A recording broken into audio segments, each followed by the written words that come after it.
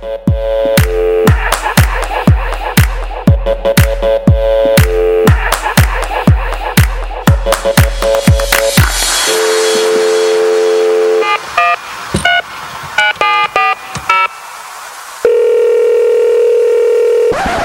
right, so hey guys, this isn't Tracy. This is actually her best friend, Girdley. And because me and that crazy girl have been through 10 years of adventures, I thought I'd hit y'all with a disclaimer of sorts. First and lastly, do know that whatever the hell Tracy shares in this podcast comes from her very own treasure chest of magic, logic, and good intentions. She's definitely not a therapist alternative, but she does believe it's inhumane to withhold what feels like gangsta insight. My girl's not for everyone, but she just might be for you. She's beauty and the Welcome, what it do, and welcome again. 'Tis I, Tracy G, and you are listening to the official She's Beauty and the Beast podcast. Here to satisfy your cravings for emotional empowerment. Here for anyone who has a hankering for half sparkly, half gritty life edutainment. Thanks for having a seat at my table, babes. So for episode 13, I'm talking to one of the most popular wordsmiths and spirit menders, I'm going to call him, on the World Wide Web and in real life, mind you, my pal, Rob Hill Sr. This dude has written several books on love, healing, and purpose. He has done a flurry of hella effective speaking engagements, and if you check out the comments section under his Instagram quotables, they are usually crammed with exclamation points and these all caps reactions in full freaking agreement of what he's posted. So many people, they look at Rob as a motivation pumping machine, which I get and I know he gets, but really, he's just a human dedicated to living within his light and not his wounds. So if you want to learn how to navigate murky waters in life, activate your passion, and as Rob says, edit as you grow, well, then here's a suggestion for you. Holla at your journal, maybe grab a glass of wine, consider throwing a podcast party, and fuck with me. Because this is a beautiful one. Let's talk to Rob. I definitely want to edify you a little bit from my perspective. Because we've known each other. Our friendship has been blooming for what, 2 years now? Mm-hmm. Something to that effect. Yeah. And over the course of that time, you've really been a companion in my life journey, not just through our personal relationship, but through your work. The tandem has really been amazing in my life. And I always like to put things into analogies. So I feel like, let me handpick the right analogy for my buddy, Rob Hill Sr. You know what? And honestly, Rob, I think especially from the work that we did with Love Light and that good shit, and then also hearing all of Eden. FYI, because you might not know, Eden is Rob's second poetry album from 2015.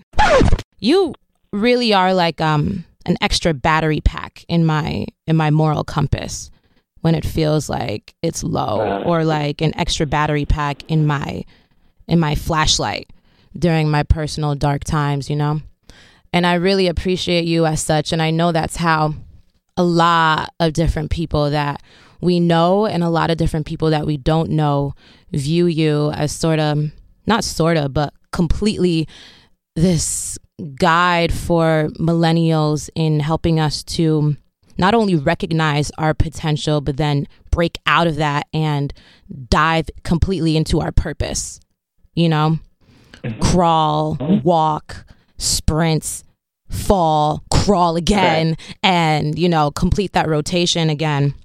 And also with just helping us to manifest healthy relationships, maintain and sustain them. So that's how I would introduce you. But how would you introduce yourself? I would introduce myself by saying, I'm Robert. Hi, I'm Robert. No, you know, if you know, you can kind of tell by who's asking the question, like if they need to hear a title or whatever. But in my simplest forms, I'm a helper. I'm a helper because I believe myself valuable enough to contribute. My contribution is through writing, through speaking, through gathering people, through hugging, but in a very sense, I'm a helper. I'm somebody who wants to be there on that rough day, who wants to be there on that dark night, who wants to be there at that high moment when you're celebrating.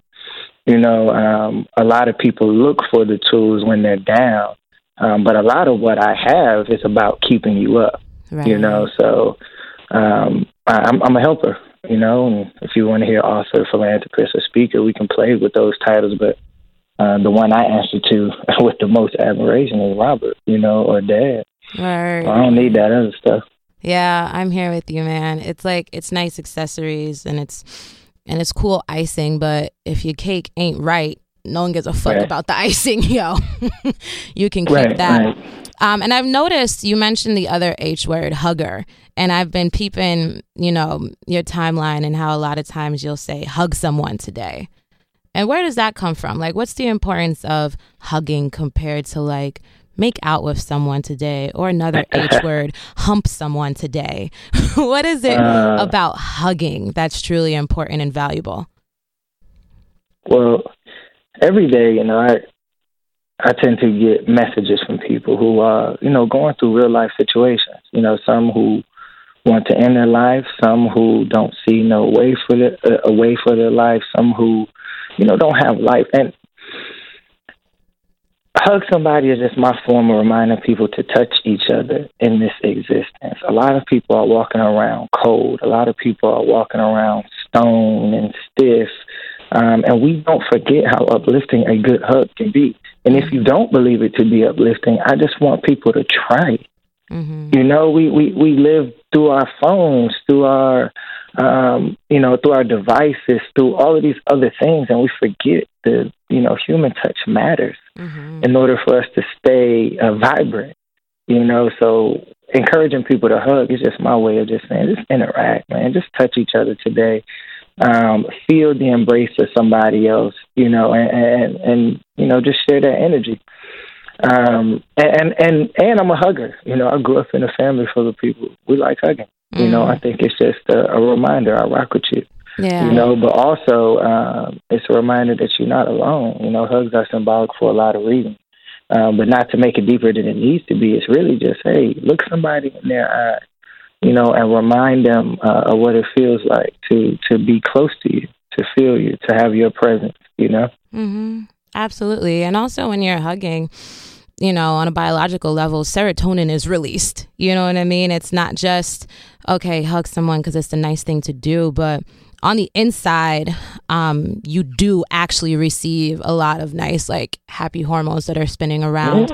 And you realize, going back to how people are just more so communicating via technology on an excessive level versus in real life. I could say in experience, hugging is way more gratifying than receiving a retweet. For sure. For sure. Like, I would much rather you hug me. So I'm on board with the hug someone campaign. Yeah, I'm glad. I'm gonna get that moving. Again, it's just a touch, man. We forget how important it is. We literally limit touch into war or aggression or into intimate moments. Yeah. But there are certain simple things like holding hands, a hug, a forehead kiss. You know what I mean? Those simple things feel good, feel good. Mm-hmm. Yeah. And people just want acknowledgement. Like, I think that is a simple human need. So something as simple as, especially a surprise hug, you know what I mean, can do a lot more to turn the dial in someone's day than we tend to give actual credit to. So I want to go back to our first hug. Our first hug happened when you were a guest on Sway in the Morning. We're in 2016 now, so let's do -2 and take ourselves to 2014. Yeah. Mm-hmm. And I was like, okay, Rob Hill Sr. is coming through, and I didn't necessarily know what to expect. I had a good idea of who you were, but this was via perception, and not to say that perception is always inaccurate when put side by side with reality, but still perception nonetheless, and it has to be proven, right? And I was like, okay, a lot of girls, I don't know if you know Rob Hill, but a lot of women, Rob Hill Sr. comes to mind, it's like, oh, is this, Rob Hill's like Denzel meets Black Jesus. Nah, look. I'm just saying, bro. Okay, this is what be whispered on the streets. Okay, so I was like, let me see. I wanna, when he comes in, let's peel back this perception and see what's really sitting at the core of this man. And it feels so good that I can say you are 101% authenticity. Like, that is your main and sole ingredient to who you are.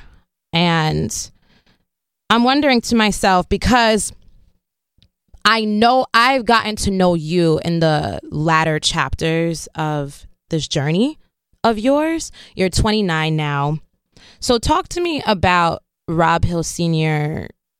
at 19 compared to 29. Rob Hill Sr. at 19. Yeah, young Robert. Yeah, I was a student at Norfolk State. Probably I was going on my sophomore year, my second year. And I was exploring. We'll say that. We'll say exploring, man. By this time at 19, I had been locked up once for reckless driving at Virginia Beach City Jail. Does reckless driving mean drunk driving? I wasn't drunk. I had a rental that I shouldn't have had, and I was going 98 on a 55, or so they say. They didn't let me see it, but they said 98 and 55. And I was driving. It was like, those Buick commercials? Mm-hmm. So I was like, it was one of those Buicks that I rented, and it was actually really smooth. Like, those commercials not lying. But shout out to Buick. But I was only in it for an hour. My cousin rented it for me. I wasn't old enough to rent a car, but I was used to driving a 92 Honda Accord. It was the first car I bought for myself. Mm-hmm. After my parents, they said I had to go at 17. So it was like the first car I bought for myself. And I'm kind of dipping in, but I know you'll ask questions. Yeah. So I just was in a place where I wasn't concerned with much of anything. I wasn't concerned with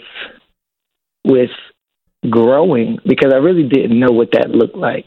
I thought growth was like, I'll just get it as I get older. I thought that's what people did. I didn't really realize that it was like a deliberate thing. Mm-hmm. So at 19, I literally was just enjoying the freedom of not having to move when somebody said move, not having to come in because we lived on a base. So, I was enjoying what college was about, at least trying to learn, but I was partying, man. I just wasn't thinking about what was next every day. Now, granted, I've always had what I believe to be sense, right? And when you pair sense with experience, you probably call it wisdom. But I've always had some good sense because I grew up around people who were smart, or at least I think shared some of the right things. So I wasn't just wilding, but I was a 19-year-old boy, like I didn't think further than that week. Mm-hmm.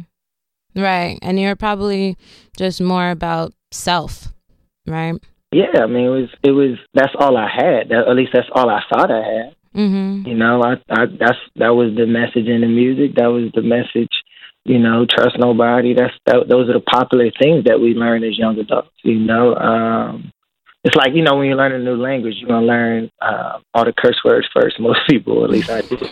And in life and young adulthood, you tend to learn the bad things first, and they're masked as other stuff. But, yeah, I learned a lot of the bad habits first. Right. And that's interesting that you say that, because when we're first introduced to the world, we don't know that it's the world yet. It almost looks like an extension of heaven, right? Until that first bad moment happens and you're like, oh, okay, I'm immortal. These people called humans come with flaws. That's the fine print to us, you know? And what you said is one of the first things we discover, purposely or otherwise, are the bad things. So what was your first memory, like your unhappiest memory that you have?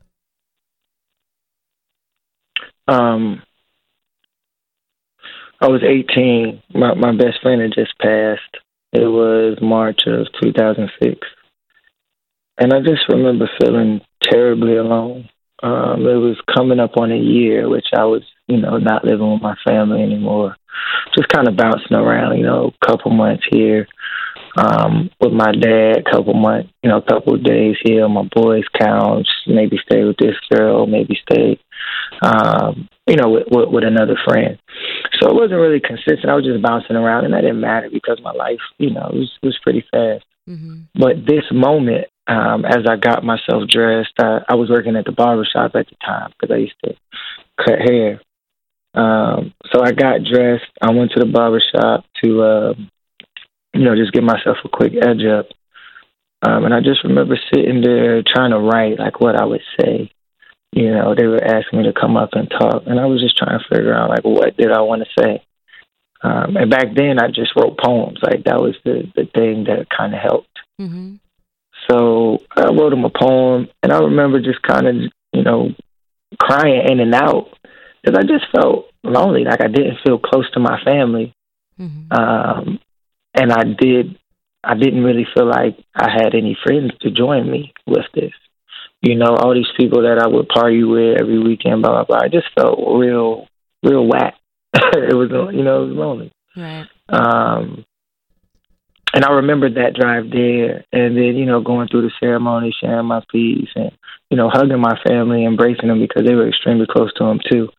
His grandmother and my grandmother were best friends. So it was like we were tight. And then I just remember leaving and still feeling by myself.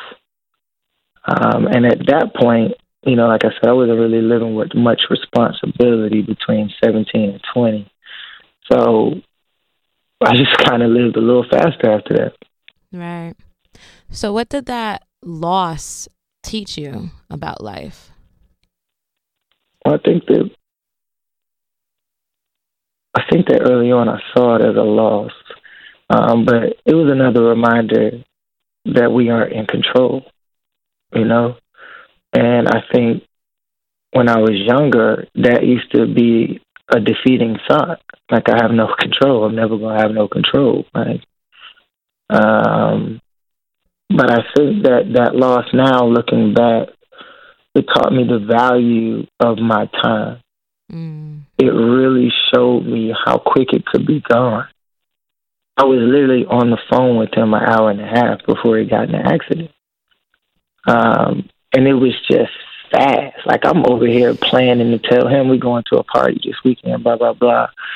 And then it's done. It's done. And that really, really shook me. It kind of scared me a little bit. Mm-hmm. Yeah. I can imagine. You mentioned how you wrote a poem for him, and during that period, the first products you produced with your pen were poems. So talk to me about what was the allure with writing? What really kindled you to, pop open your computer, or if it was flipping through, fresh pages of a notebook, but what really made you choose writing as a medium for catharsis? I think writing has been with me the whole time. Like it's, I moved around a lot. I've told you, I went to a lot of schools. We lived in a lot of different places. And this is before, social media and stuff. So you don't necessarily get to keep your friends. Writing was a way for me to at least keep the moments, or for at least remember what certain parts of my life felt like. Because when I wrote it, I can go back to how I felt that day. I could go back to, that experience or attach some things to each line. Mm-hmm. So writing was just something I always had. My mom is a writer. It was just, something for me. So as I got older, writing became the thing that, made sense of it all. Right. You know, writing, because you can sit there and you can take out a piece of paper right now. And if you're comfortable, you may be able to write something down. But if not, if I tell you to fill it up halfway, you're going to stop and think of something to write. Because, like, usually when we put pen to paper, we think that another eye is going to see it other than our own. Mm-hmm. Like, it's alive. It's not just stuck in our mind anymore. And I just needed to get it out. I knew if stuff stayed in my mind, you know, it wasn't going to be good. I just felt like I was overcrowded, you know? Mm-hmm. Mm-hmm. And when did you decide, okay, I'm going to start sharing with the public? Because sometimes that can be a very daunting step for artists. And I'm someone who believes that we're all artists, creatives in some capacity. But when you're sharing your vulnerability on wax, essentially, sometimes you don't want it to be stained with the opinions of others, with the ignorance of others, you know, with the rejection of others, even though on the flip end of that is the beauty of it resonating with another person's heart. But to cut through all of that and really just hightail it to the point, when did you decide, hey, it's time to share? I was doing it little by little. In high school, I think my first time putting it up was like I shared a poem as my away message, right? And I put it in like quotations to make it seem like it wasn't mine. Do you remember what that was? I don't remember the exact poem, but it was something. It was a couple lines. What was it about? It was about a girl. Like starting out, I just wrote about girls and my experiences with them. Mm-hmm. Is that why you didn't want to take ownership of it? Because old girl might send you a quick little. No. She. I don't know. She actually. It wasn't mean. It wasn't a mean thing about a girl. But yeah, it was about a girl. And if she saw it, she probably would have smiled. At least I would hope so. Mm-hmm. But yeah, she definitely doesn't know it's about her, and that's pretty good. Mm-hmm. In a lot of ways, that kind of keeps the purity of it, right? Yeah, no, and then also I learned back then to not abuse what I believed was a gift and a talent, right? Like it's not, writing hasn't been something that I use like, oh girl, I'm gonna write you this letter and then that's not something I've done. I tried to make sure that I was writing from a very honest place, you know. So when I was sharing them, I would get messages here and there, like, yo, that's dope. Who wrote that? And then if they asked about it, then I would admit it, right? But if nobody asked about it, then it didn't matter, right? I didn't say anything. So I eventually started sharing on MySpace. Then I started sharing on Facebook in 2005. Then I started an email list in 2008. Mm-hmm. Wait, hold on. So when you were doing MySpace, did you finally credit yourself? Yeah, I definitely started crediting myself. MySpace was like the first time I ever went by Rob Hill for it. Okay. And then was that an easy decision for you to make? Yeah, it was pretty quick. Okay. Yeah, it was pretty quick. Wait, can I pause you real quick? You said that writing is a gift and a talent, and it brings me to, I don't know if you heard Beanie Siegel's interview on tax season, but he said there's a difference between gift and talent. He says when something is a gift, you don't necessarily have to work on it because it's kind of just, it's innate, you know, it's a part of your DNA. But when something is a talent, you constantly have to exercise it or else that muscle becomes weak. Do you agree with that? Yeah, I guess I would just add another layer of skill to it. You know, I think that talent, and when you actually put that work in, you know, you can have skill.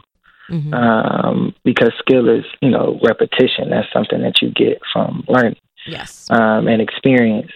And then sometimes, you know, I think talent is just, it's a natural ability. It's something God gave you. And that's cool, but talent just isn't enough. You know, talent is like the spark, right? Skill actually turns talent into a career, I think. And then the gift, you know, I think that the gift is the gift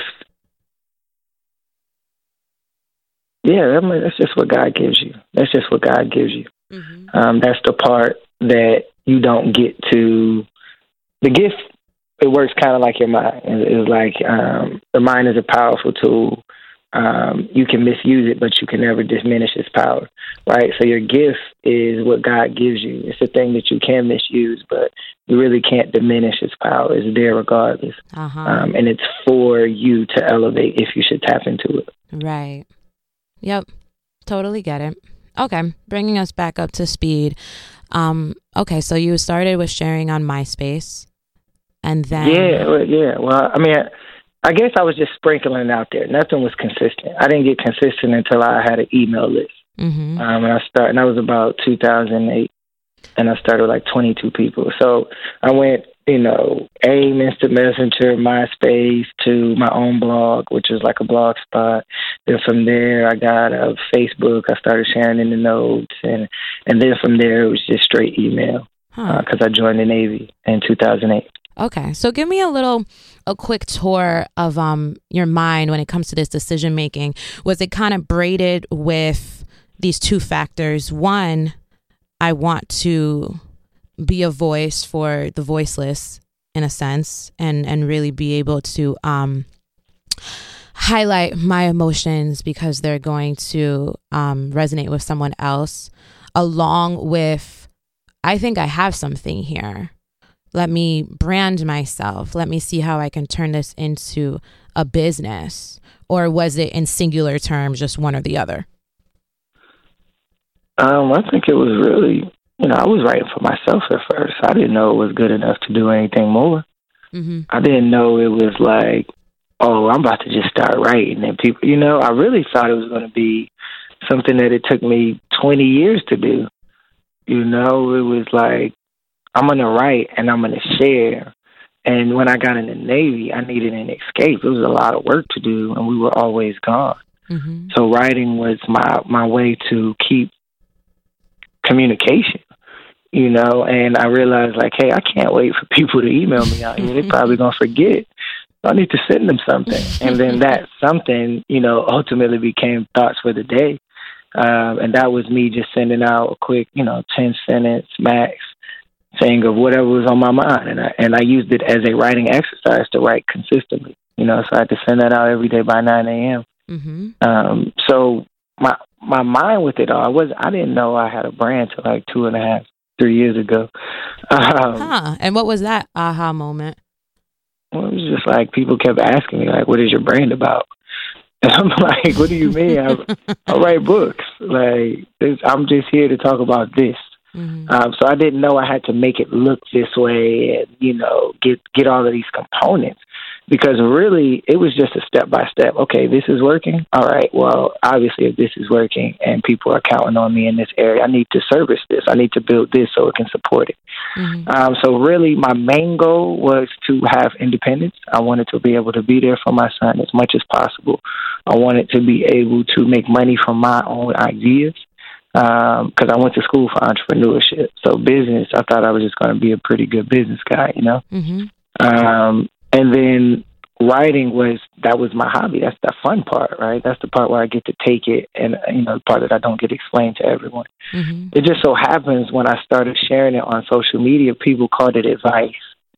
And, I talk about this part. I guess you pair it with the bald head and the beard. And then it was like a whole nother thing instantly.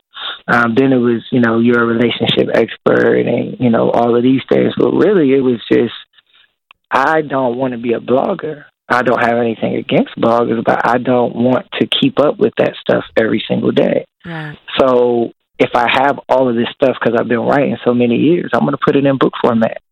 And then once you publish one book, you start to believe you're an author, not just a writer. And that was the transition for me. Like once I saw my name on my first book cover, I instantly knew I was an author, right? I knew that I was going to keep making this process happen. And I was 24 years old at the time. Wow. So it was like, I was about to get out of the Navy. So I had a little meeting with my mom. Like, listen, I got a GI Bill. They'll give me a little bit of money each month. But I got to try this. I got to see if this is real. I'm going to try to get in college, and then I'll write, and if this is not a real thing, if I haven't turned it into a career in 2 years, I'll get back in the Navy. So by 2014, I met you, Sway in the Morning. Look at that. It was, I had put out 3 books by this time and 1 audio book and 1 mixtape. So I put out 6 things, in this 2-year period. And then that's when, things just were growing from there. It was really growing. Yeah, absolutely.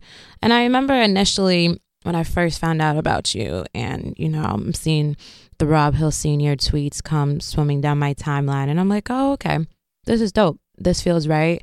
And it feels, like I said in the beginning, authentic. And I recall at that time you really going by the title of Heart Healer. Mm-hmm. Talk to me about how that title came to be, and then walk me to the present, because I noticed you don't use it as much. I don't know if it's purposeful or if it's just, unconscious, but yeah. Well, and maybe answer that part first. So starting out, it was, I was writing, and a lot of people would respond, you really helping me heal, a few different variations of that. So when it came to social media, you were getting the Twitters and the Instagrams, and you're kind of trying to share, information on both platforms. Everybody had, these extensive bios, man. It was like, I do 10 things, and it was like, I can't keep up with that. Like everybody, like I was rated this, I was, so one day I posted a picture of my son, and one of the comments was like, he's going to be a little heartbreaker when he gets older. And that paired with the quote that I'm not too fond of, which is hurt people, which is just like, and I think it was a Drake lyric out. He was calling himself Heartbreak Drake or something like that. Yeah. So like a lot of guys had that as their IG name. And it was just interesting how quick we were to embrace that culture, right? Like nothing against Drake. I love his music. But it was just, if we can be heartbreakers, on the same token, we can be heart healers too. Like if I can break you down, there has to be something in me that can build you up, right? There has to be something in me that is good for this world. So when I put heart healer in there, it was just me saying, I'm not like what's going on right now. Mm-hmm. I'm actually one of the people who is trying to construct. And I'm not saying I'm going to do it perfectly, but I can say that I've healed myself several times. And my words, my contribution through these sources are proof of that, and if you like to read them, cool. If not, give me time to earn your ear. Mm-hmm. Yeah. Speaking of self-healing, what was your biggest heartbreak? Oh, well, let's go back to, because I didn't necessarily stop using Heart Healer, but it's kind of, it ended up working as a branding tool. Like people remember it, like people know it. But I started realizing I felt like that was giving people the connotation that I was trying to say I was more than I wasn't. Like I felt like at this point, because people were coming more familiar with me, I needed a more concrete thing there. That makes sense. Okay, that makes sense. I don't want to leave people because at this point, there's an argument. Like, is he a relationship expert? Is he this? Is he that? And I don't want to leave Heart Healer there and make you feel like I'm trying to allude to it in an under it. Because the truth is, Heart Healer has nothing to do with romance. It has everything to do with being whole, right? Being solid. Mm-hmm. Yeah, and I remember one time in an interview you saying, you can't be an expert because we change every single day. Mm-hmm. Yeah, who wants to try to be? I don't want to be a people person. I can't be a people expert. Right. People change, they grow. I can study principles of growth. I can study trajectory. I can study a whole bunch of things about growth, but it's still going to be dependent on the individual. All good things grow differently. Is there any principle or advice that you once used to give that now just doesn't serve you? Like it wouldn't leave your mouth? Yeah, I used to be really, a lot of my messages, I won't say a lot, but there were a good number of messages that were just very impatient. It was like, if they don't do this, then cut them off. if they don't do, and I think that at this point, I know for a fact that cutting people off too soon before you learn a lesson is detrimental, because then you have to go through that cycle again. I learned that just passing people off, treating everybody in your life like they're disposable, and that reflects about the quality of your time, and where you invest it, because if you only invest it into things you can just throw away, then you're not somebody's time I really want to earn, So mine was, I think the message before was just that of a young person, right? That of a 24-year-old who thought he knew something, right? That of a 25-year-old. And at each level, I always say my favorite quote that it's not circulating, but I say I edit as I grow. These are living words, right? And I get a chance to go back and look at them with fresh eyes each time I choose to grow. So I wouldn't say that I put out some bad stuff, but there was some stuff that I did not have the experience to flush it all the way out. Right. I may have had it at 70%, That makes sense. So last year, I feel like we did awesome work together when you joined me for one of the audio vision boards from my affirmation EP, Love versus Lust. And I've been very open about being a co-signer of celibacy and just confusing lust for love too many times. or not realizing that in a lot of ways lust is a counterfeit version of love. You know what I'm saying? So for you, one, how do you define love and how do you define lust? I want to hear that from your words. Ooh, how do I define love? Well, I do have a definition that I use for love. One, I defined it out of 1 Corinthians 13, but my personal definition is love is a commitment to protecting another person's heart with the same passion you use to guard your own.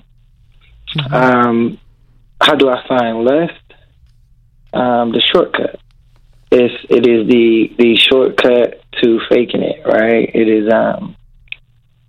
microwaving infatuation, right? That's kind of a quote I used to use, but microwave infatuation. Lust is the easy part, right? It's the convenience. It's everything, the low-hanging fruit, everything that's just at your reach. Absolutely. So when it came to women, do you think that you first experienced lust, or was your first heavy emotion with women love? Love. My first heavy one was love. I was, my mom, she raised me close. I grew up in a family full of women, so I have this deep admiration and respect for women, because I've seen so many brilliant sides of them. I got cheated on by my first two girlfriends in high school. Damn, how'd you find out? First one, I was in Mama's Mall in New Jersey. And we were in the food court, and she walked out of the movies into the food court area. I was with the basketball team.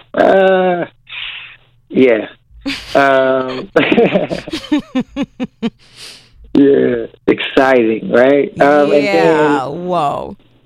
And then the second time, she kind of let me know, but I had moved, so I don't know if I really it wasn't like cheating and they broke my heart. I haven't had an experience like that, but it was really just, damn, this is really how it goes. My mom had kind of described, relationships with women, they are going to, trust you and believe in you, and, and I'm not saying all women are one way, but my early experience was with the more aggressive ones. I realized that, I liked older women at a young age, so I felt like they were dealing at a different pace. Yeah. Yeah, I was a freshman. I lost my virginity till she was 18. I was 14. Sheesh. And it was really just the pressure. I was playing basketball. I was on varsity. I was in Germany at the time. And, it was just the pressure. Like, I really ain't know how to say no. It's kind of like, and J. Cole describes this whole experience perfectly for young black guys. You know what I mean? It's like, and he uses the word that I wouldn't use to describe her, but his bars is, should I admit that a slutty bitch was my first smash? Was inexperienced, so now I ain't worried. I always thought my first time would be someone I cared about, but being a virgin was something to be embarrassed about. I used that for practice, so I wasn't scared out my mind.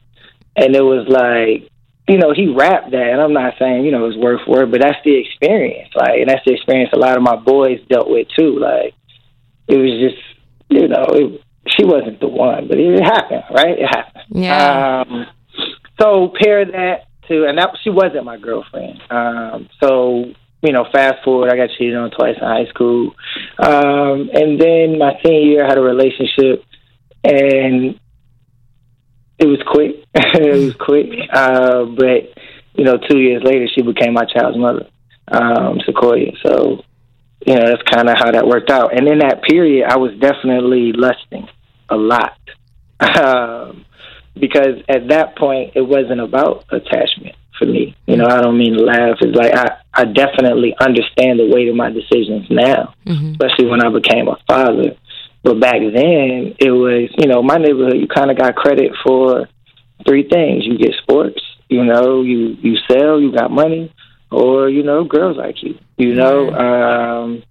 And that was the respect, you know, that was kind of the tears I felt, you know, and I could talk to girls.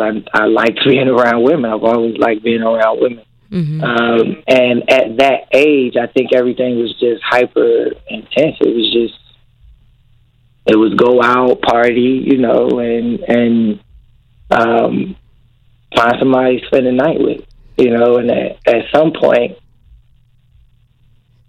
things just started adding up in a crazy way. You know, like you start seeing how all of these actions are changing people, right? You start seeing how, like, yo, she dated him, she's not the same no more. Like, bro, that was my man. He broke up with her, and then he a completely different person. Like, he don't even come around. Like, you just start seeing how so much of how we stand straight up is attached to what we experience in love, what we experience in being accepted, what we experience in being adored, all those things, you know. So I started off loving, then I ended up lusting big time, you know, thus having a son at 20. Right. And how did what was your initial reaction to hearing that Sequoia was pregnant? Yeah. My initial reaction to her or to myself? For yourself. I was terrified. I was scared. I was so scared. Oh my God, Chase. I had so many fears, man. Like, I didn't want to be a bad dad. You know, I didn't want to be somebody who couldn't take care of what they created. You know, I didn't want to be somebody who didn't have a relationship with what they created. And I just knew I was unprepared. You know, I didn't have a place to stay. You know, I was bouncing around. I didn't have no money, no consistent job, no benefits, nothing to offer a person coming into this world. It was scary, but, you know, when Sequoia told me, what can you say? You know, like, I understood why she was making the decision she was making, because it was a decision. And I had a Robert moment. I told her, like, if you had a baby, that's my boy. Like, I don't know why I called him a boy that quick, but I was just like, that's my baby. Like, I'm telling you right now, like, if you have a baby, that's my baby. What were your first prayers to God like when you found out you were going to be a father? I wasn't talking to God at that time. Huh. What was the blockage? I thought I was on the other side. You know, they say you start doing certain things, you can't go back, right? Like, you make these decisions, you sin or whatever. It's like, I don't really want to talk to God. you know. And I don't know if I was looking for him either. Mm-hmm. You know, I really thought it was just all me at this point. Right. So I wasn't really praying, you know. If I can look back, you know, the beauty about that period is that I had people around me that was praying, you know, whether they were articulating it or not, because they already knew the type of stuff that I was going through and experiencing. So, yeah, they were praying. When I started talking to God, I feel like it was when I met my son's eyes, you know, not to make it overly dramatic, but that was one of the most powerful moments I've ever felt on this earth. That was one of the most alive and terrifying and, I guess, inspiring moments I've ever felt. He was pure. He looked up at me and he loved me, you know, and it was just like, you know, we're really about to do this, you know. But I held him there, and I instantly felt like he could see all my shame, all the mistakes I made, all the decisions. I felt like he knew it all. And I did not like that I wanted to look away, you know? So a lot of my change, you know, a lot of it has been inspired by the fact that I don't want to have to look at him and feel like I'm lying in no part of my life. I don't want to have to look at him and feel like I got to hide, you know? I'm thankful that he knows a few about me right now, but as he grows older, I am happy to know the things that he will be learning about me. Right? And that's, you know, that now looking back 8 years later, that's one of the fears that I don't have that I did then. You know, I was scared that I wouldn't be a good dad.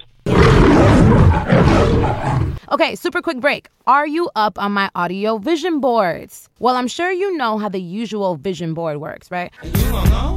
It's a collage of words/images to inspire/remind you, me, of the goals we want to manifest. Well, this is a remix of sorts that you can carry in your headphones. They are modernized affirmations for today's dope woman. I also got some for my dope men out there.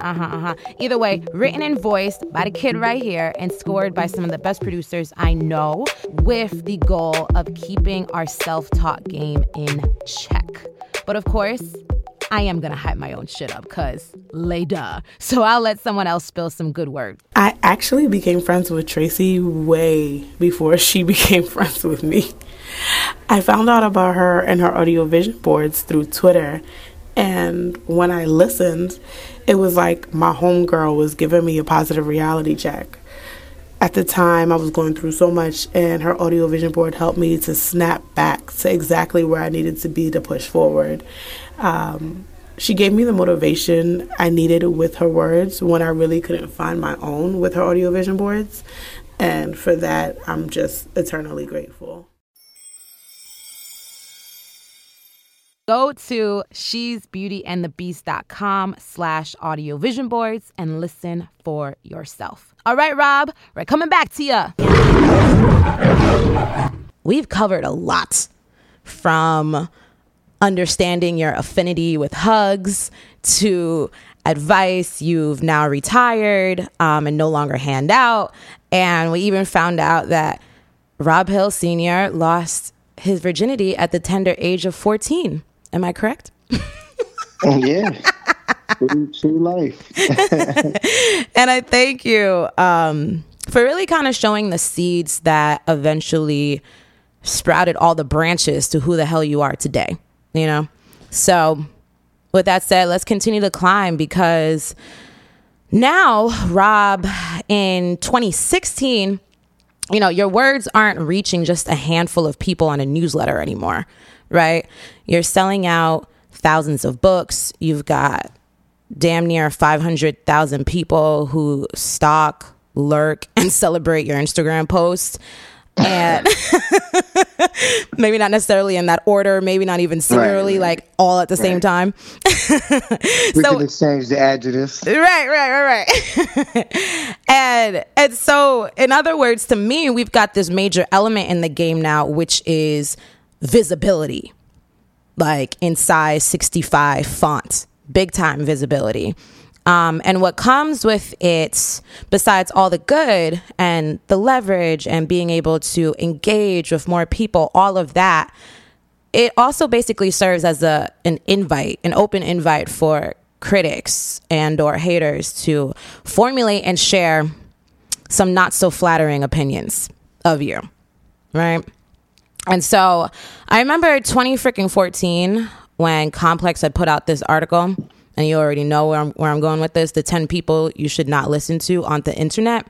And this guy, I haven't seen his name since, but Quentin Narcisse or whatever. And just to quote what young Quentin had written at the time, he said, "I have no idea what Hill's occupation is other than delivering lukewarm tweets about love and life choices that lonely folk gravitate towards and retweet and label as real when it's simply just corny.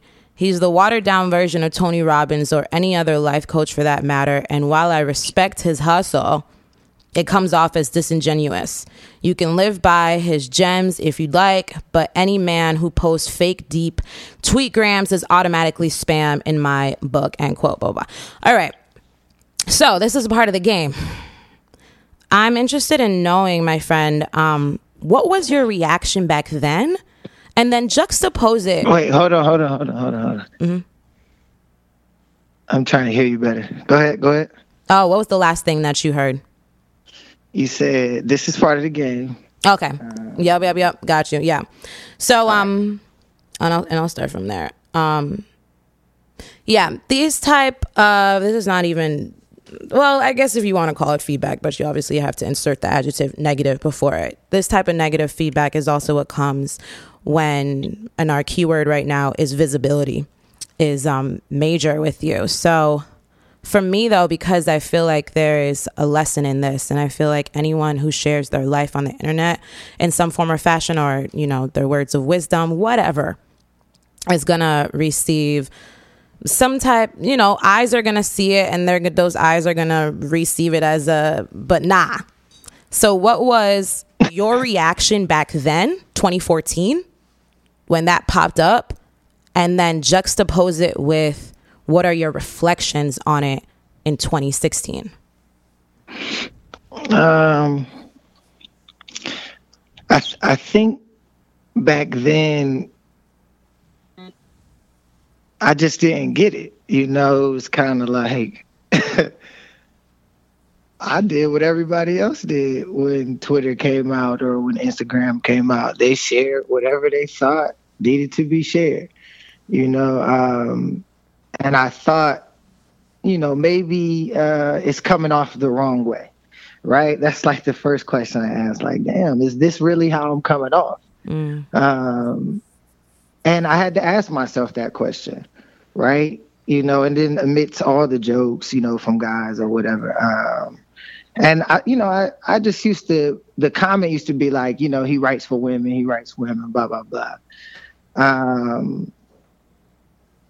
And the idea as if that was some less than audience to write to, this is who I grew up around. This is who supported me my whole life. This is who has been there. If I've learned some lessons through the ones in my life, I can at least share, the fruit.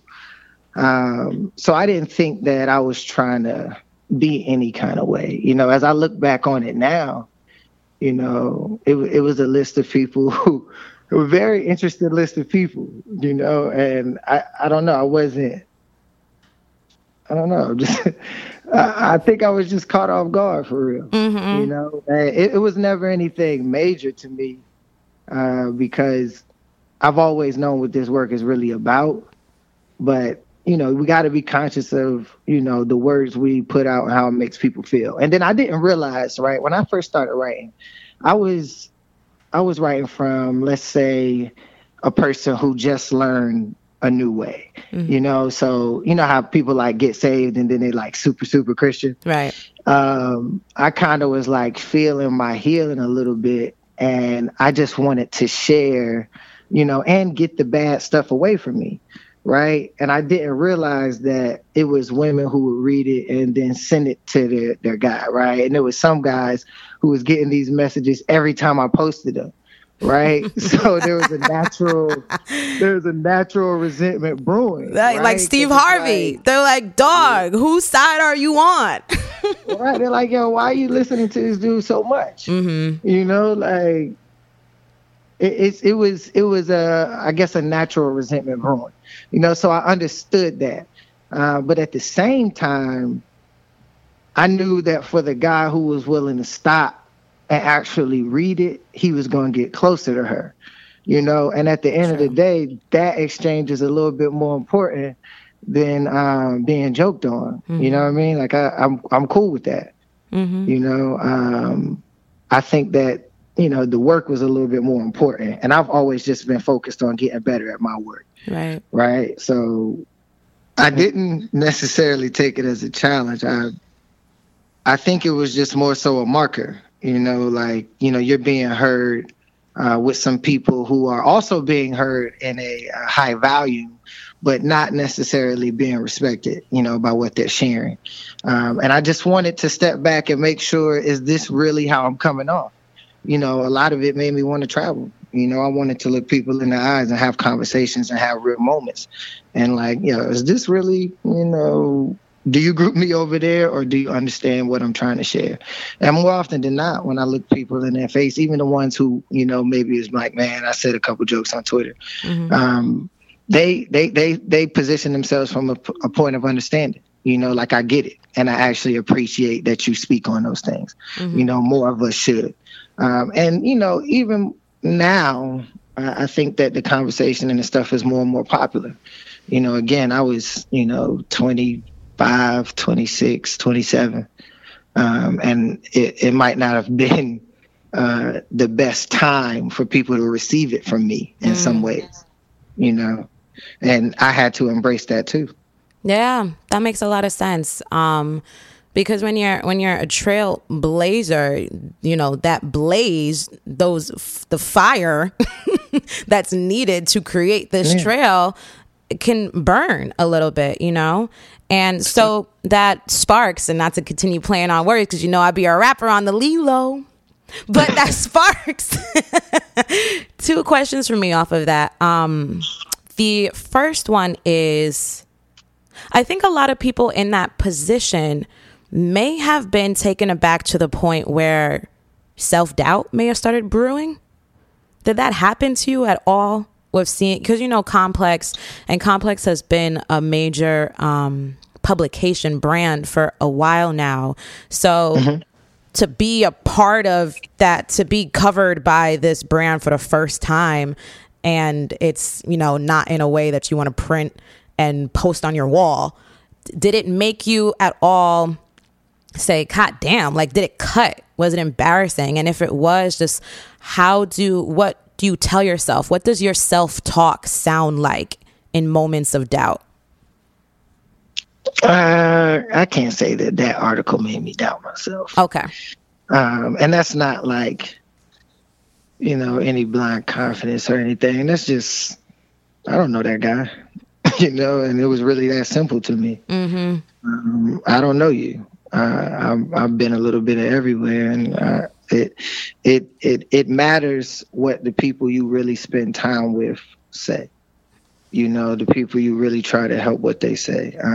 And I didn't take that as a moment of doubt. Now, as a writer, as a man, as a boy, as a person, I've battled with self-doubt my whole entire life. Mm-hmm. You know, I have had relationships with my parents that make me question certain things about myself, relationships with my family. Like, I think that that's been a part of my identity, you know, and that's why I want to work and learn to have a secure one. Right. That's why I want to have love and a positive self-image and all of these things, because that's just a part of it. You know, as a writer, you know, we're constantly asking ourselves to confront it on paper, right in front of our face, you know, and we have to be able to identify whether that's the truth or the lie, you know, and if we can't, we need to do research. It's a process. And that, I've had a lot of self-doubt in that process. Right. You know, So Yeah, for sure. do you journal your way like through it, or do you just feel it first, second? Because no feelings are necessarily bad. It's only when they turn into action, you know, when they really become cemented, and certain feelings, you know, we play them on repeat, blah blah blah. But like, what is your process of undoing doubt? I guess it depends on the season and what I'm feeling doubt about. You know, I became a dad at 20, and I think every time I struggled, I doubted myself. You know, I felt bad. You know, that type of thing. When it comes to entrepreneurship, if I got behind on money, it didn't manage it right. I doubted my dream. I felt bad. You know, what I do is I try to just center myself. At the end of the day, what's real and what's not. You know, are you trying? Are you really putting forth the effort? Are you really planning? Are you trying to grow from your mistakes? Or are you just doing the same old things? And I can say that I keep growing. I don't repeat the same stuff over and over again. It might be an ugly mess the first time. I'm always willing to stay until it's cleaned up. And then I'll take the lesson and move forward, you know, and I pride myself on that, you know, so I don't sit with doubt too long. You know, I have gone through periods of depression, you know, so I don't want to say too long as far as putting a day or an hour or whatever. You know, I have periods where I felt less than myself. You know, I've had periods where, I was forced to fight for things I don't think that I should have ever had to fight for, you know, where I was in a position where it was scary, you know, and then at the end of the day, you got to just stop. And so, like, again, I always ask myself, what's real about this moment? I'll go stand in the mirror and literally talk to myself. Right. What's the truth? You know, and I just ask myself, what's the truth? And usually when I look at myself and I ask, what's the truth? I get it. Right. That's true. I like, not to continue with the true word, but that is very true, because I often believe our imagination, it's just this never ending field. And again, going back to the way we feel, and Myleik says this a lot, we give feelings too much power to the point where they become facts, but they're not all the time anyway. And sometimes you just have to, when you say something aloud and really just hear it, then that's when the truth really shows its face. Is there anything that you're comfortable sharing when you were saying how there are at some points where you were forced to fight to keep things, or just the bouts of depression that you've experienced in your life? Is there anything specific that you're cool with sharing? You're just guiding this so eloquently. I love you, Tracy. No, I'm playing. I hate you. You're my friend for real, so I get to break it up a little bit. Right, you do. But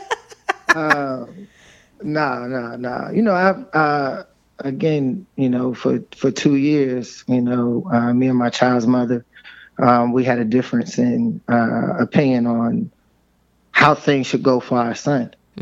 And I think that at some point, you know, we were unable to communicate. And again, I say it this way, not to tiptoe, but this is a respect thing for her, for our child, and then, you know, also for the greater mission of family over a brand or anything, you know. So it took about a 2-year process, not due to any one of our faults, but, you know, it's kind of the court, you know, but in the process, you know, at times it felt unfair, at times it felt confusing, at times it felt all types of things, you know, because I've never wanted to be in a position where I had to tell my son it was another man's choice what happened between us.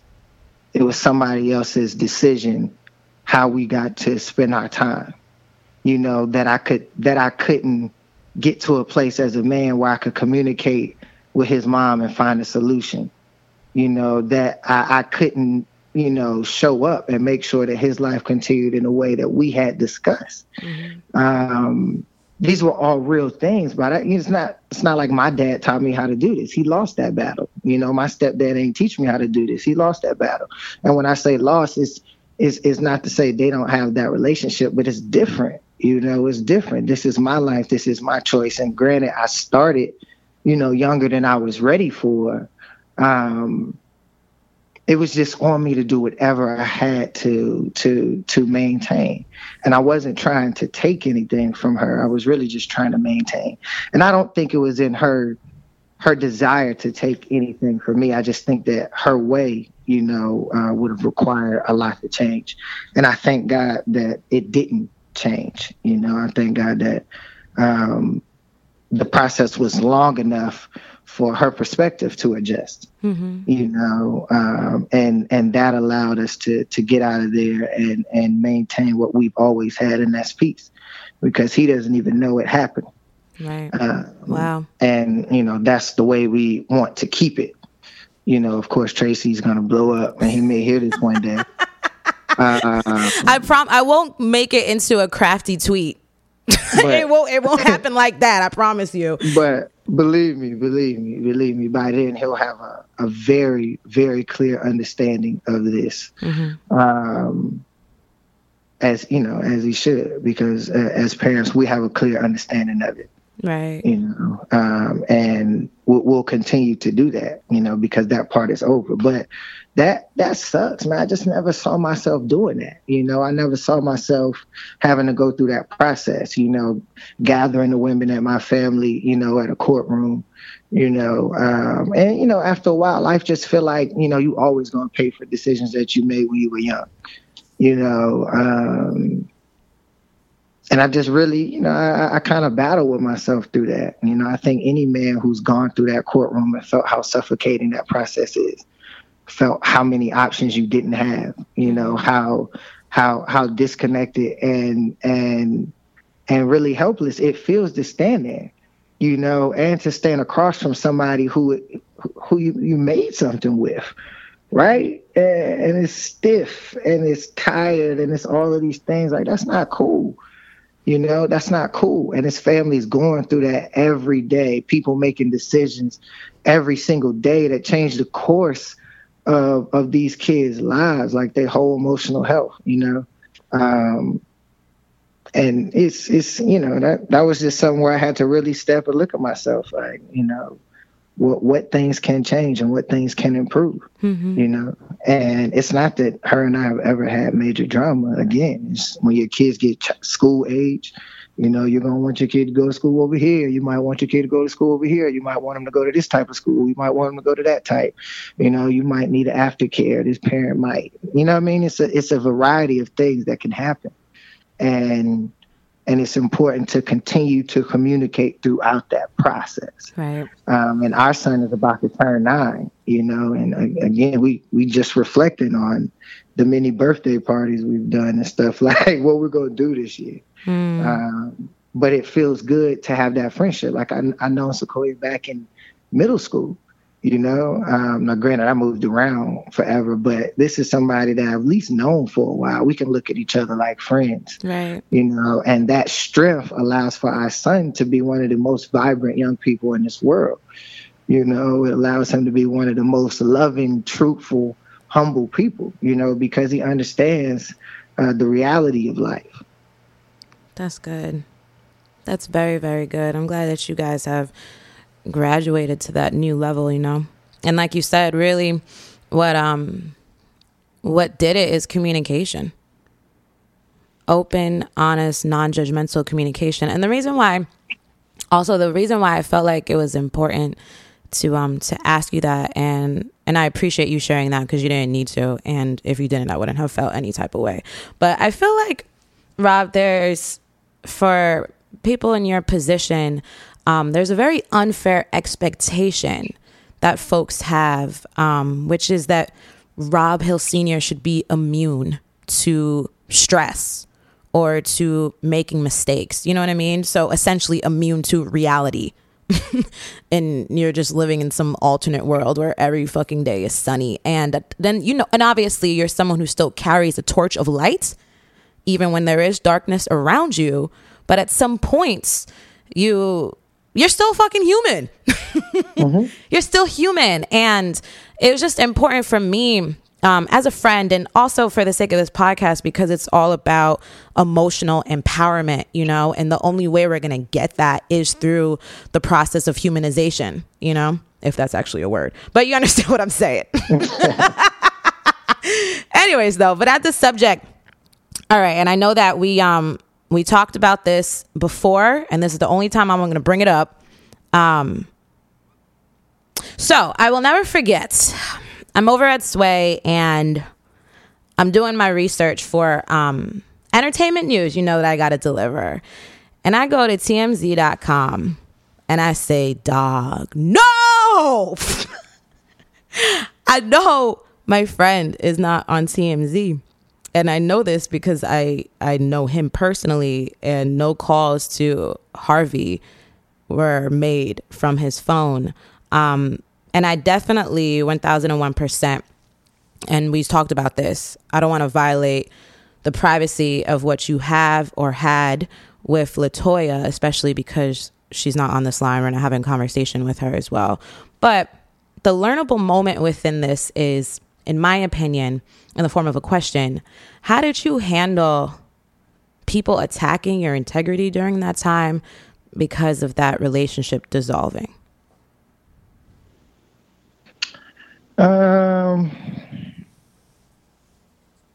One, I put my phone down. Mm-hmm. And I understand that there are going to be things that happen in our lives that we can't explain immediately. And it's okay, you know. How it got to TMZ, we don't need to go into all of that. You know, we fell in love. And the truth is we didn't plan very well together. We're not alone and isolated in this. This happens in relationships. And people do hold me to a standard, you know, vulnerability and transparency, the things that I've shared.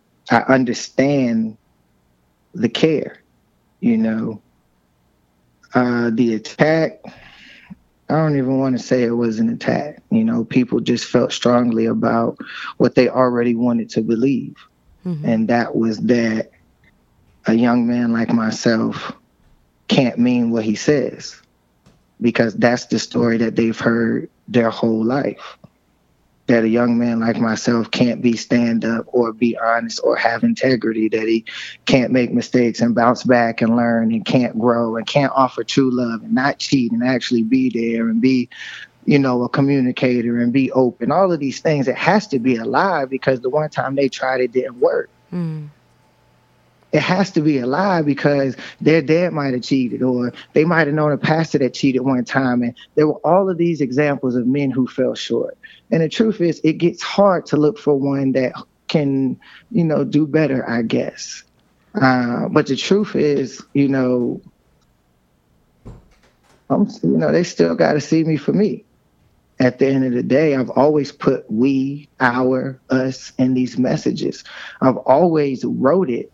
So the friends who are out there, they can hold me accountable. They can be iron to my iron, and we can sharpen each other, you know, rather than take a step back and say, look at you, you know. There's another approach to be made. On the flip side, it was this idea that I would hide it.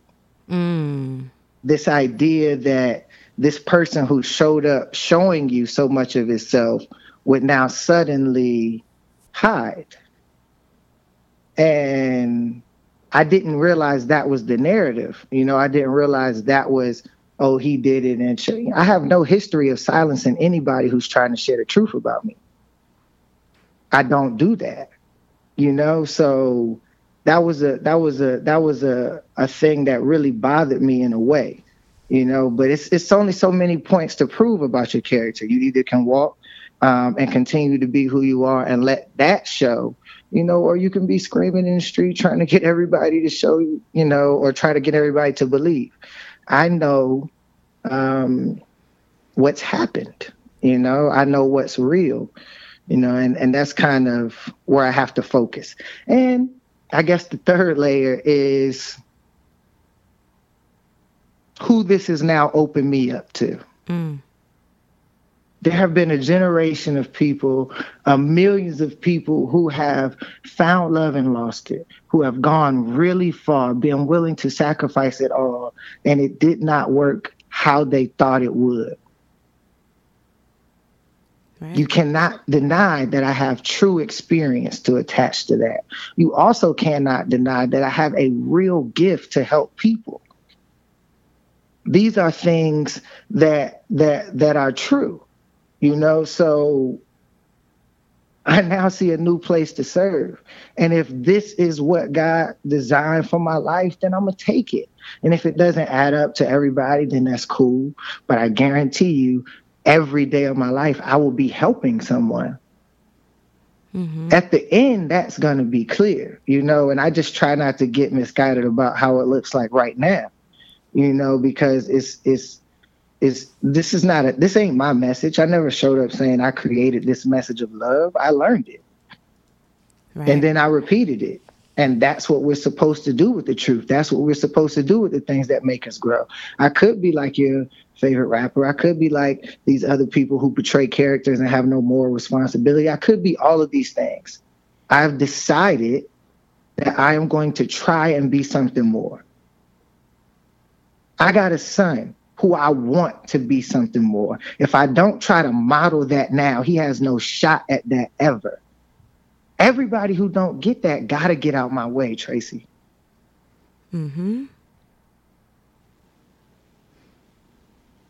Absolutely. It's that simple. Absolutely. That's wisdom. That is pure freaking wisdom. Thank you, bro. I appreciate that because I received a lot from it. And it also reminds me, I forgot what verse it is, but you know, all things will be used for good. Like that is the promise from God to me. Amen. All things, not as individual aspects, but blended, you know? And oftentimes if we look at our experiences in isolation, yeah, they fucking suck. And we'll just magnify the fact that in that moment it sucked. Right? But that's only one ingredient to what's being cooked up right here, you know? Because, you know, if we make like chocolate chip cookies or something like that, the egg yolk alone tastes disgusting. Like it does. Except to like, you know, maybe Gaston from Beauty and the Beast. I don't know if you ever watched that Disney classic. Look at you with your trivia. Yeah. They better not fuck it up too when they do that remake. But like 2 cups of flour tastes disgusting, but it's a part of the recipe. And when it's all put together with all of the different ingredients and then put into the oven to receive some heat. Amen. The test, what builds up our character, you know?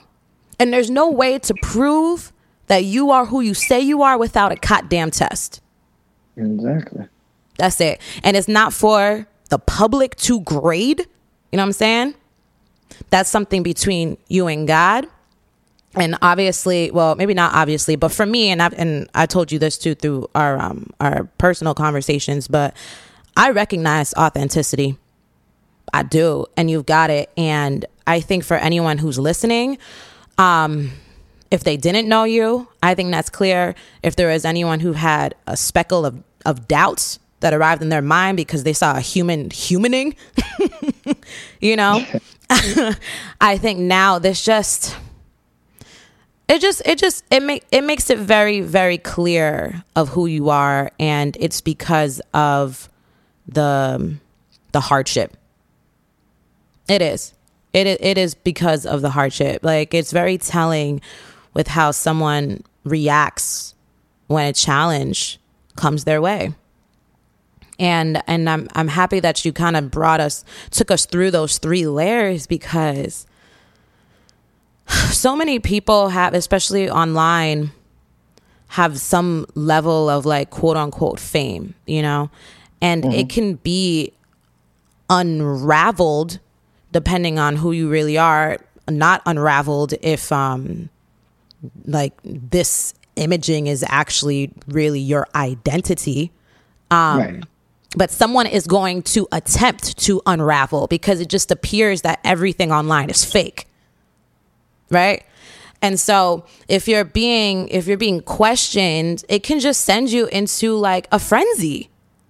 Even outside the internet, if someone just sees you make a major mistake, or something appears like a mistake, or blah, blah, blah, blah, blah, blah, blah, blah, blah, it's like, damn, you kind of do feel like, for some folks, I want to defend my name as soon as possible and really loud. But I like everything that you said, because sometimes that's not what's most effective. If I'm trying to, I don't even want to cut you off, but if I'm trying to earn your ear, I got to wait until you silent. Boom. If everybody, you know, if everybody is talking and then deciding that this is how they feel, I obviously got to shut up. Like, what am I, scream over you? You know, on the internet? Like, I'm not about to do that. Right. You know, but one thing that people can say, anybody who's ever met me since I've been traveling on this journey, because I've been in every city, I've been a little bit of everywhere. You know, I've always looked people right in their face. I have allowed people to ask me what they need to. I don't do scripted interviews or play games. I know for a fact how important it is for people to see and judge for themselves, you know, for people to feel it. You know, I'm not trying to fake. I think that it's just in those times where, you know, people are taught to look at life in a certain way. You know, and you got to kind of stay silent until you can suggest a new thing. Absolutely. If you care to get through, right? Mm-hmm. Right. If I was just trying to defend me, I guess I could speak up at any time, because I don't care who's listening. I'm just talking, just so I can say I said something. You know, but the truth is, I was always just trying to find the listeners. You know, I was always trying to find the people who were looking for something to receive. Absolutely. I was never saying everybody, you know, come my way, because the truth is, this way ain't gonna work for you, you know. But I thank God that there's so many other messengers who do have one, and if you don't find that messenger, then that means that you are the one who is here to fix the mess, you know. Right. Absolutely. Have you learned anything new about boundaries in the internet? Like, have you been reshaped by this?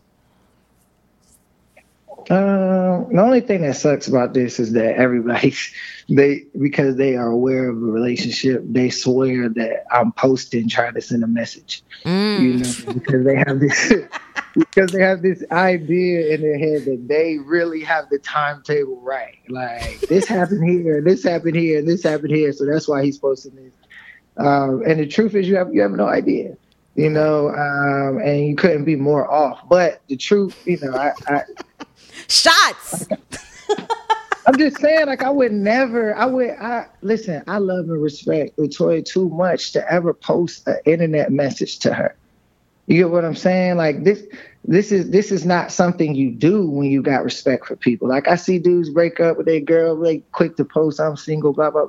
Listen, it's not about that. I respected someone. I cared for someone. I gave something real to someone. Regardless of how it ended, I know for sure that I showed up to build and I did not destroy. Now, granted, it might not be perfect, but I'm not about to be, you know, on the internet trying to post messages. And I've always shared the lessons I've learned. You know, it's just whack now that people just swear, like dude, leave a comment like, yo, just call her, bro. Like, bro, what are you talking about? that's not that, that's not this type of thing. So that's probably the only whack part, is that I am conscious of the fact that people think that they know my life. So they kind of put my words through a certain filter right now. Right. And that's okay. It's a little whack, but I gotta say it's okay. Yeah. Because just as I earned their ear the first time, I then have to refresh that, and that's what I'm trying to do. I got a new book coming called Truce. And it is an amazing book about connection. Right. Not how to get married in 10 days or anything like that. It is a book about men and women connecting and in the battle of sexes, learning to see and communicate with each other in a new light. And do you have a date for that yet? It's going to be the end of January, before Valentine's. I don't have an official date yet. Okay, good. Truce, yeah. We need that, man, because I think with everything that you've been saying, in this era, sometimes it feels like fiction will overshadow facts if that fiction is more entertaining than the facts. People will just reach for that. You know what I mean? Sure. I'm interested in when you said messengers, and I want to go back to Truce, and also you putting out again an updated version of one of your older books. Who are your messengers, Rob? The people I listen to, look towards? Yeah, read, whatever. I have read a little bit of everybody. I think that I was young, right? So, we traveled, of course. Mm-hmm. That kind of put me in a lot of churches, right? Everywhere we went, I was in a new church, sometimes a couple of different spots. So I started learning or hearing a lot of people deliver messages, right? And I would see this person I connect with, this person I don't. And it was interesting to me at an early age to see how I would connect to who and where. From there, I've read books from everyone, like Murdoch, The Assignment. I've read, of course, The Alchemist, mm-hmm. Stuff like that. But I really tried to read a little bit of everything, right? So you got Mark Nepo. I'll just read the books that I've read this year. How about that? I likes. And that's a more accurate picture. But 7,000 Ways to Listen by Mark Nepo, which is a great book. Grit by Angela Duckworth. Presence by Amy Cuddy. 101 Power Thoughts by Louise Hay. You Can Heal Your Life by Louise Hay. Better Than Before by Gretchen Rubin. Yes. Between the World and Me, Ta-Nehisi Coates. Smarter, Faster, Better, Charles Duhigg. Healing the Core Wound of Unworthiness by Adia Shanti.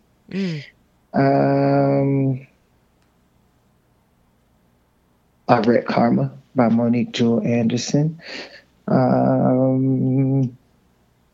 The Spirit of Man, Iana Van Zandt. Mm-hmm. So this year, I kind of just read a little bit of everything. And, reading it's been something that's kind of always been a part of me. I have a natural thirst for information. I've seen how information can change things for people, and I've always, just had a natural thirst for it.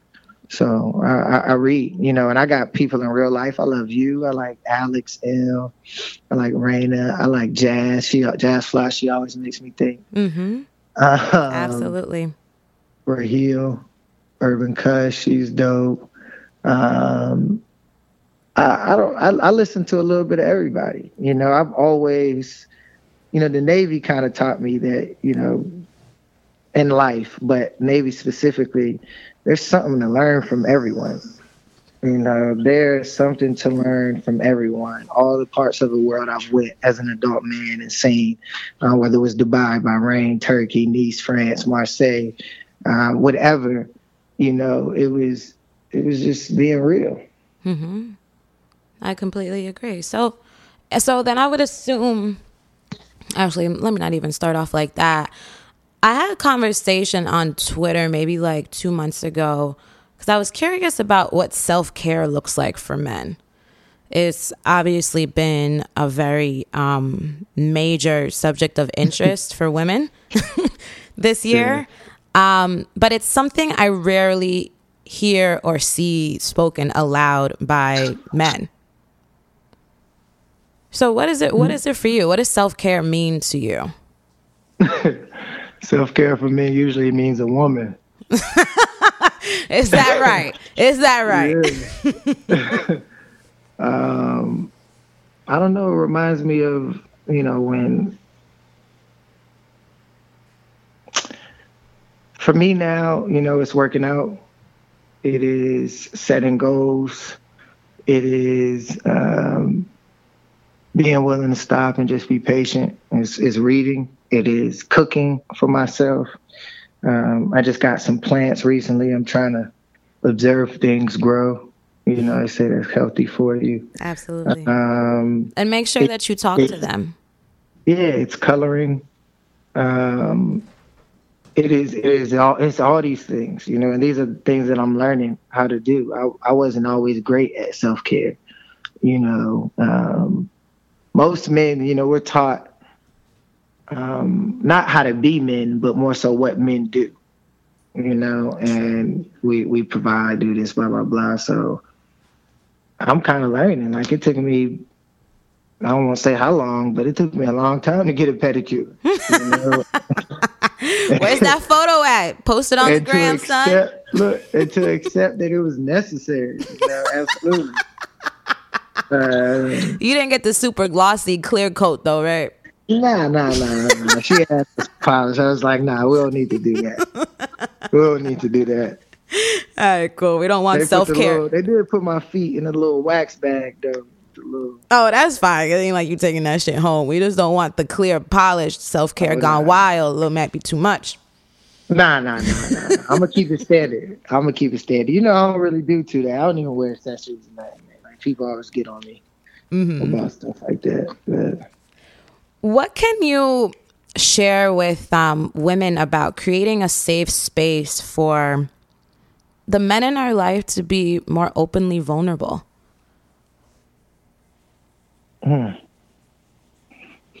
Slippery slope.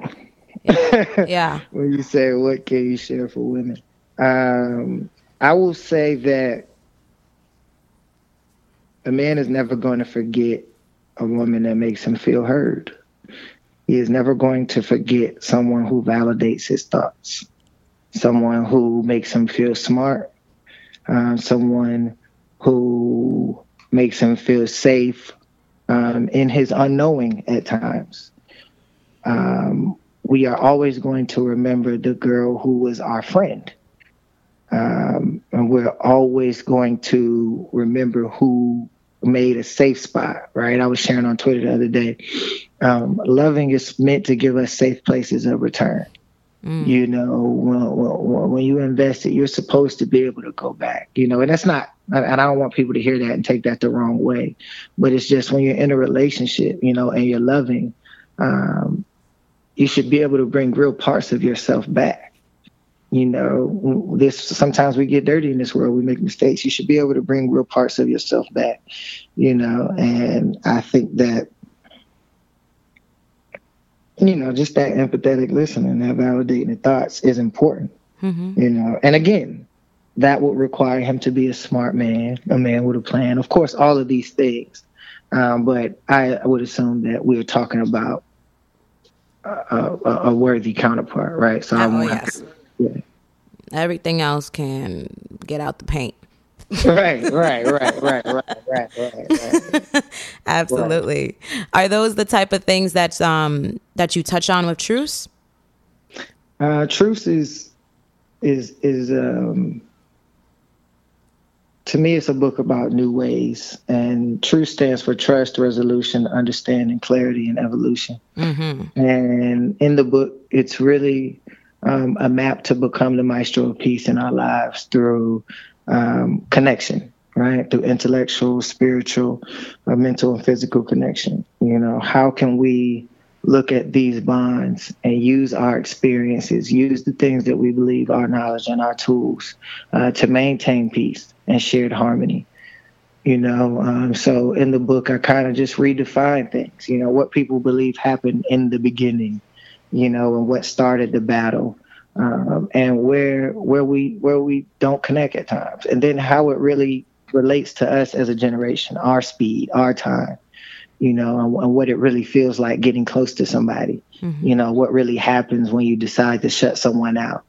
I think sometimes it's just taking practical things and simplifying them in a way that people can't miss, in a way that they say, hey, a part of me is in that, and there's something more to consider. So the book comes with a journal. It's something that I want people to sit and talk. This is one of those things that it would serve you if you had someone to read it to.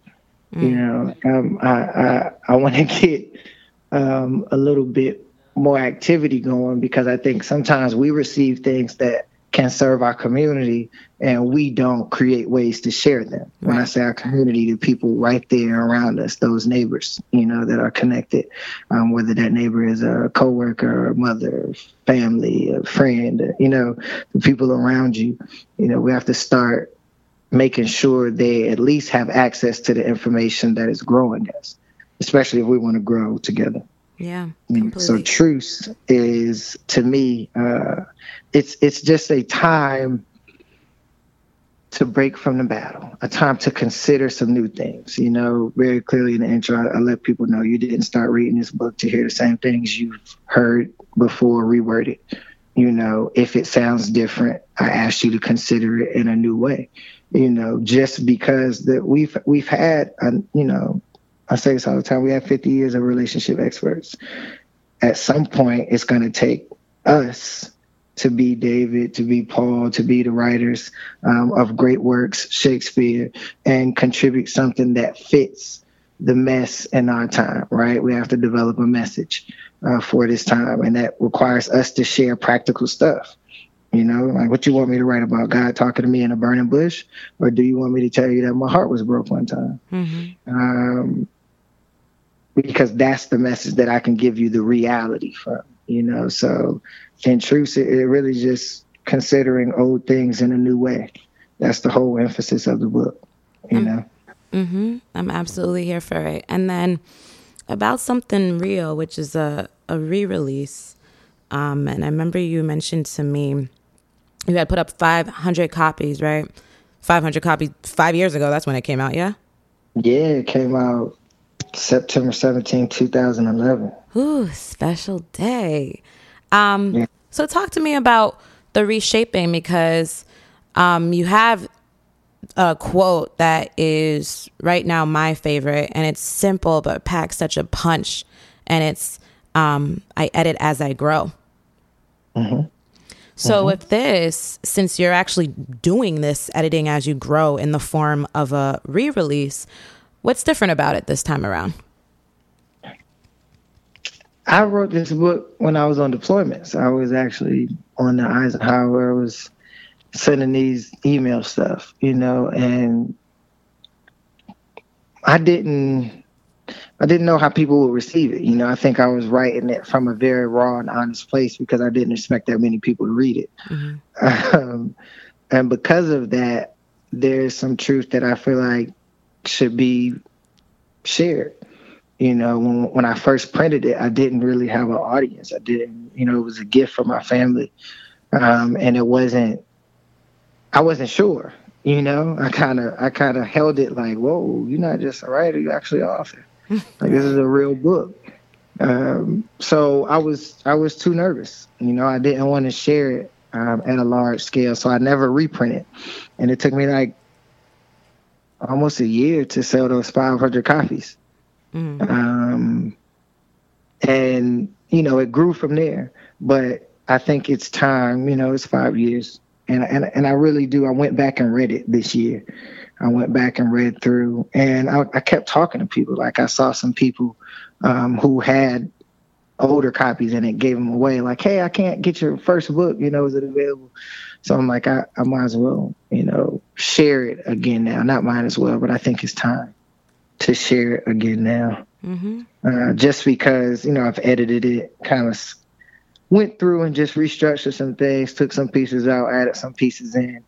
And again, the majority of people don't have a copy because it's not something I made available in ebook or something like that. It was literally 500 and done. I only have 2 copies left myself. Wow.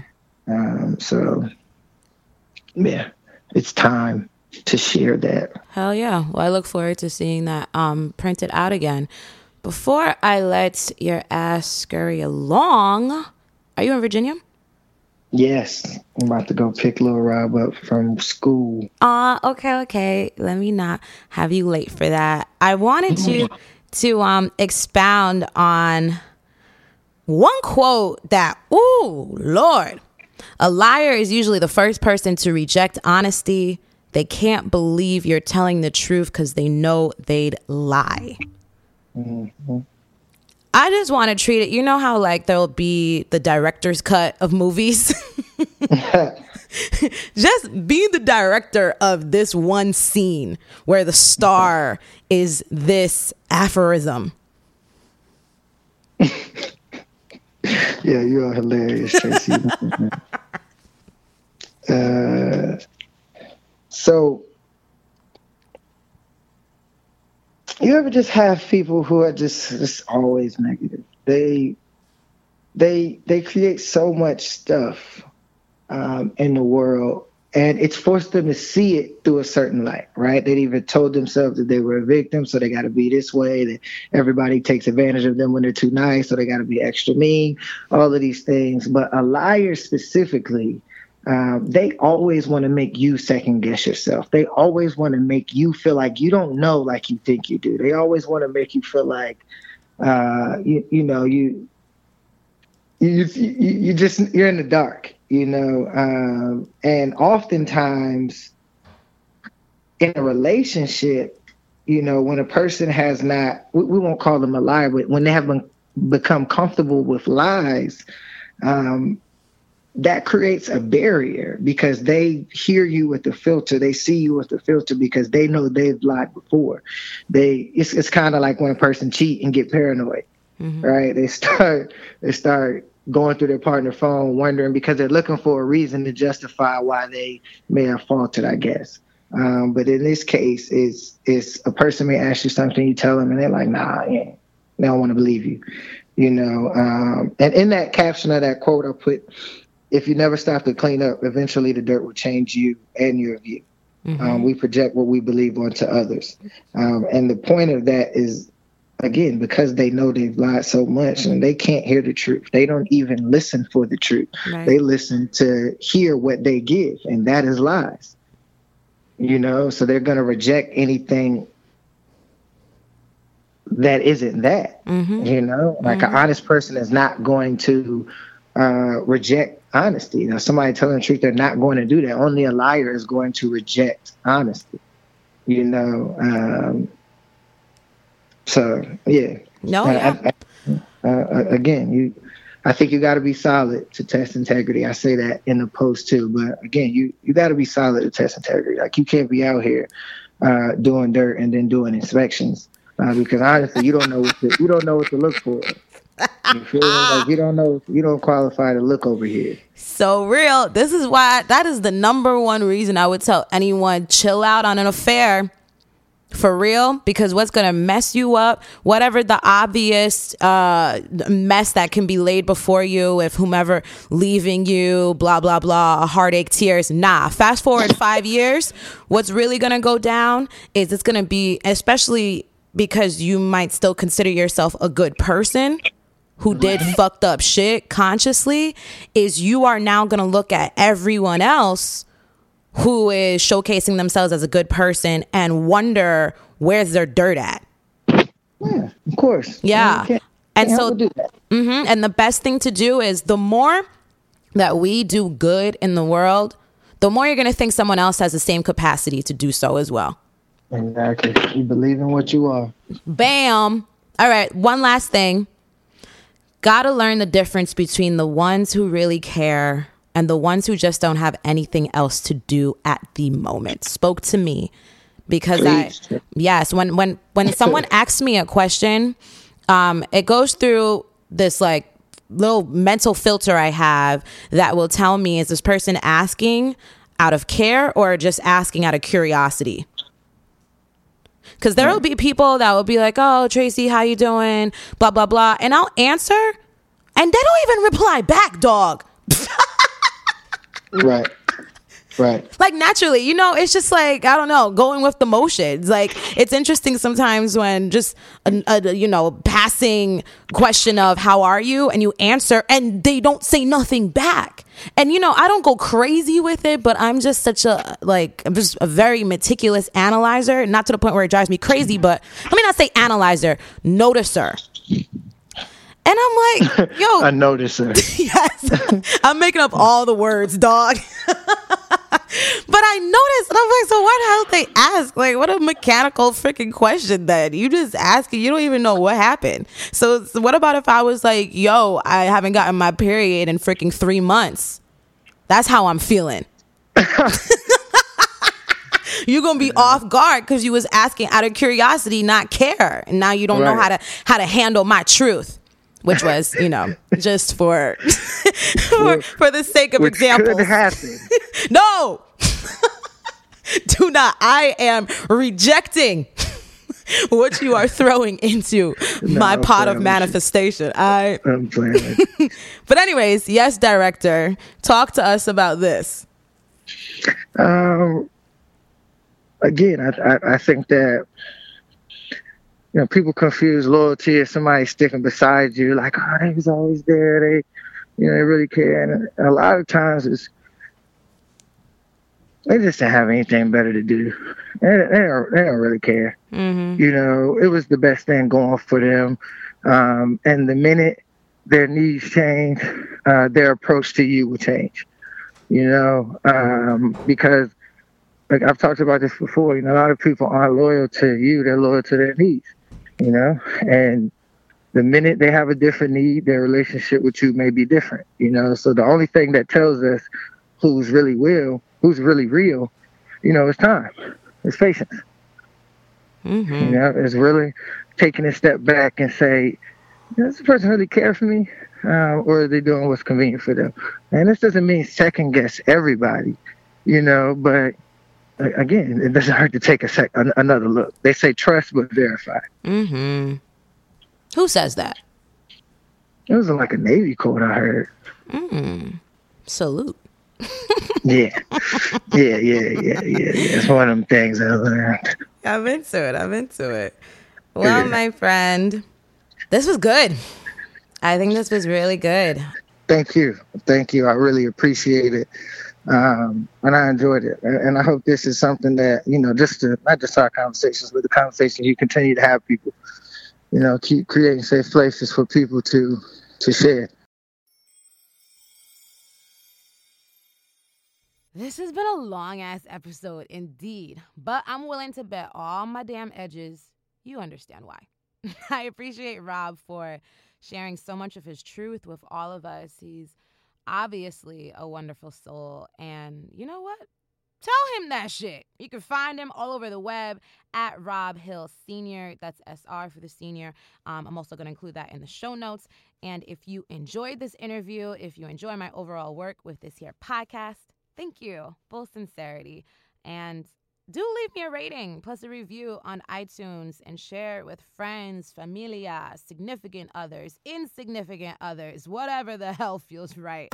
I'm also at It's Tracy G, ITS-TRACYG, pretty much everywhere, yo. All right. I'll see y'all next Tuesday, my fellow humans. Till then, keep that soul lit. She's beauty and the